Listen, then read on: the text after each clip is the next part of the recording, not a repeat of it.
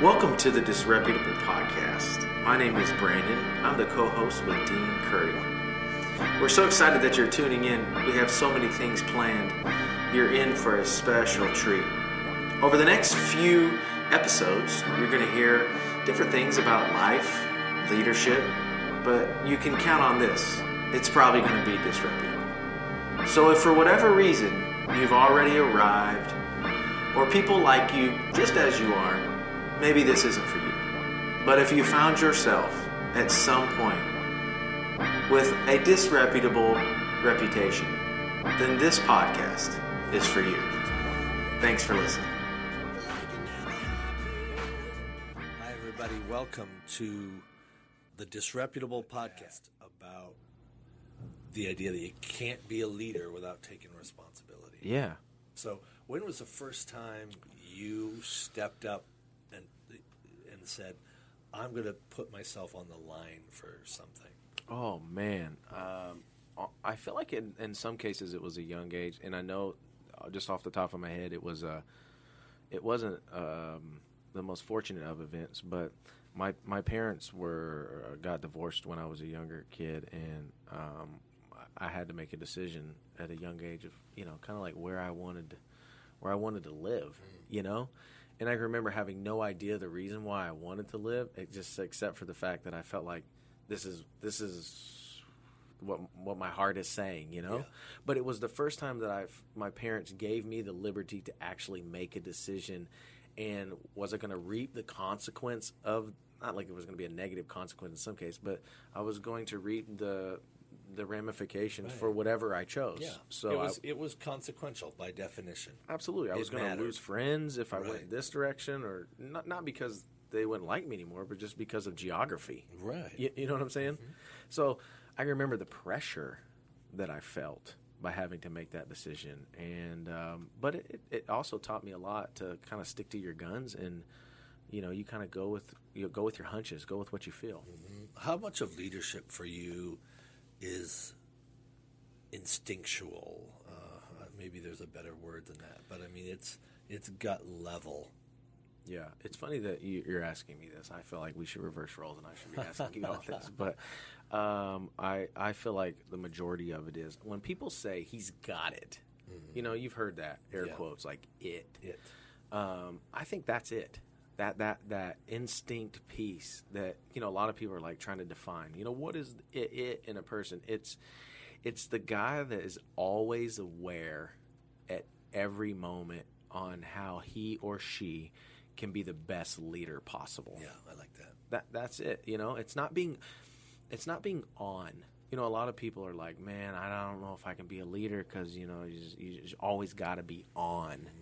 Mm-hmm. And I kind of, about 5 years ago, felt that pressure as well, and until I kind of got this download while I was in my quiet time of like, it's not about being on. It's not a switch you turn on or off. It's actually your wiring, and so all you got to do is you just got to pay attention. You just got to be aware and look for opportunities to lead. Yeah, that's why responsibility, in my opinion, is so important. Okay. Because you don't know if you have it. Right. Just because you have a little tingly feeling when you watch Gladiator. For sure. Yeah. You know you're a leader after you've taken responsibility for something or somebody somewhere. Yeah. And you say, that girl's in charge. That girl made this decision. Right. That guy made it happen. So some years ago, I came across a guy, I guess I was probably in college or right after college. Yeah. He had two triangles side by side. Okay. One was, pyramids, I would call them. Okay. One was, the normal pyramid where the base was super wide. Okay. And then the one next to it was a pyramid standing on end, where the narrow part was on where it was all the pressure was on, and gotcha. It got wider as it went up.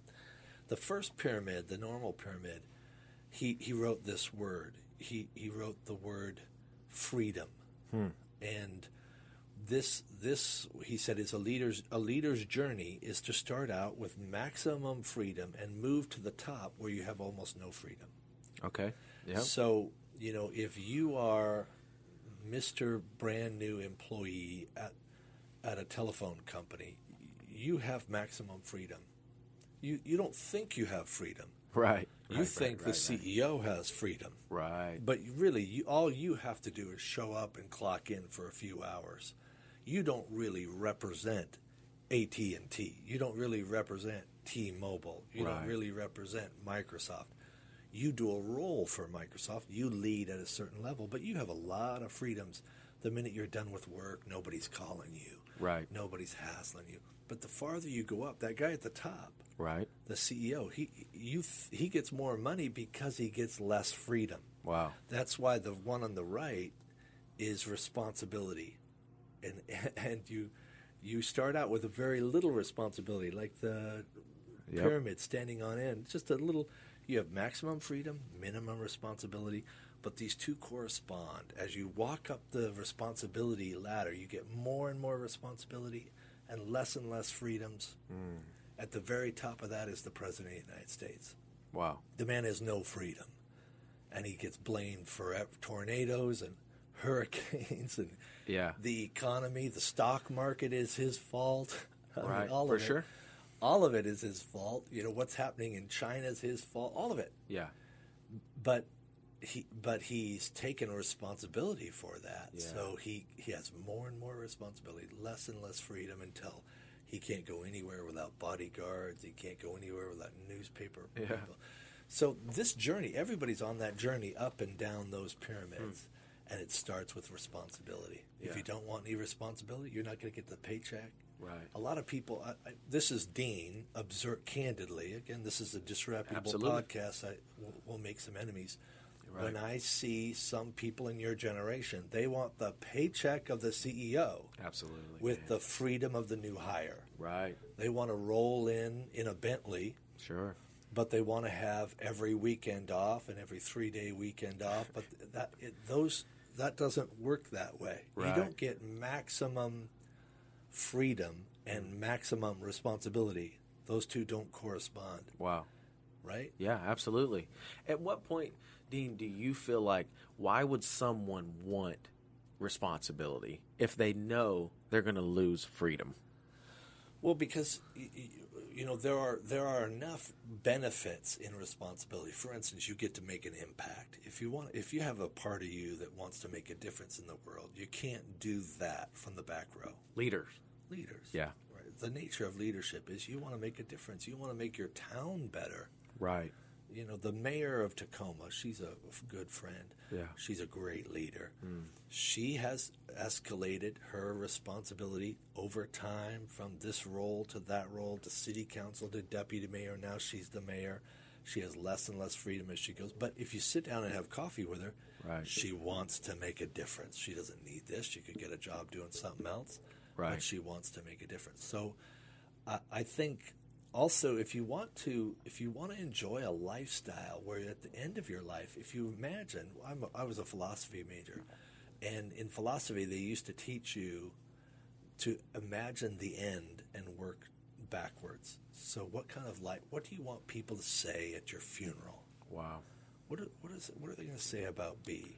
Yeah. What are they going to say? And if you want people to stand up and say, he changed my life, he created a business, he employed 1,000 people, if you want to enjoy that, if you want to have money that is beyond just a sustenance level, you're going to have to step up your responsibility, because people get paid for the amount of impact they make. That's real. So, if you're a teacher, you have an impact on 40 kids, on 80 kids, on 100 kids. And Russell Wilson, although you say, how come he makes more than a school teacher?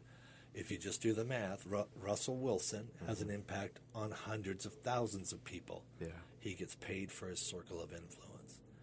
And we may not like that equation. We think, well, teachers are more important than football players. But football players have a larger impact on the culture than the average teacher. Therefore, they get paid millions of dollars. Yeah. Would you say that responsibility, and to use this word disreputable because it is our podcast, would you say that those two are congruent? Do you gain one and then you gain the other? How does that line up? Well, the thing that stops people from moving up the responsibility ladder is the fear of disapproval. Okay. The fear of somewhere along the line, people are going to, who do you think you are? Right. Aristotle, again, back to philosophy, he said there's 3 ways that someone's attacked. Ethos, that's your ethics. Logos, that's information, how smart you are. Mm-hmm. And then the third is pathos, how passionate you are.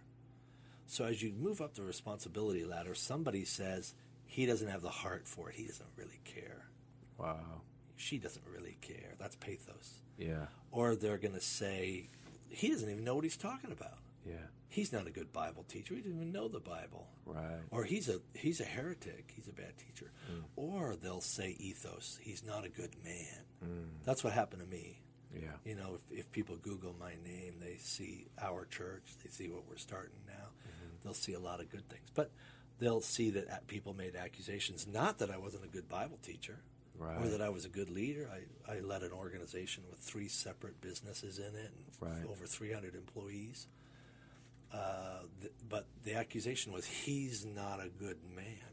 Wow. Ethos, pathos, logos, and all of those things get challenged as you go up the responsibility ladder. Yeah. And at what point, Dean, do you feel like when people attack that ethos, pathos, logos, at what point do you just have to understand that no matter the attack, you still have a responsibility to gain more responsibility? Well, I mean, that's a personal gut check. Okay. You know, everybody has to say, what's my pain threshold? Pain threshold. Tell me about what is pain threshold? Well, I mean, you were a youth pastor for a long time. Yeah. Okay. And that meant that you were open to critique from a certain group. Gotcha. I can imagine almost any role. I can imagine who's going to take the shot. Sure. Okay. If you're a youth pastor, it was the kids. Yeah. And their critique is it's boring. He's stupid. He's not cool. Those are ethos. Yeah. Pathos things. Or the parents. Right. Which would say he's not worthy to teach my kid. I don't trust that guy. Yeah. So, but that circle is 100 people. Right. It's 200 people. Yeah. But if you're Bill Cosby, right. the critique isn't from 200 people. It's from 200 million people. Wow. Because you were America's dad. Right. Right? Yeah. Yeah. If you're LeBron James, it's 300 million people because you're the most famous athlete in the world. Yeah. Or at least in America. Yeah. I don't know. So how do you process that? Yeah, I just felt like, when you mentioned that pain threshold, the reason why I was kind of plugging into a little of that is because I feel like I understand what you're talking about. At some level, you just have to stop caring what other people think. I can remember making a lot of decisions based upon what somebody else was going to think about the decision that I was making. And then I realized that there's 5 to 10 people that honestly I really care what they think. And so I'm going to hone in on those opinions, and I'm going to ask some hard questions, and I hope that they're going to be honest enough with me to let me know good or bad, yes or no, and then I'm going to listen to those voices. And no matter what, Facebook, Instagram, this world that we live in, the World Wide Web says, that doesn't matter. Yep.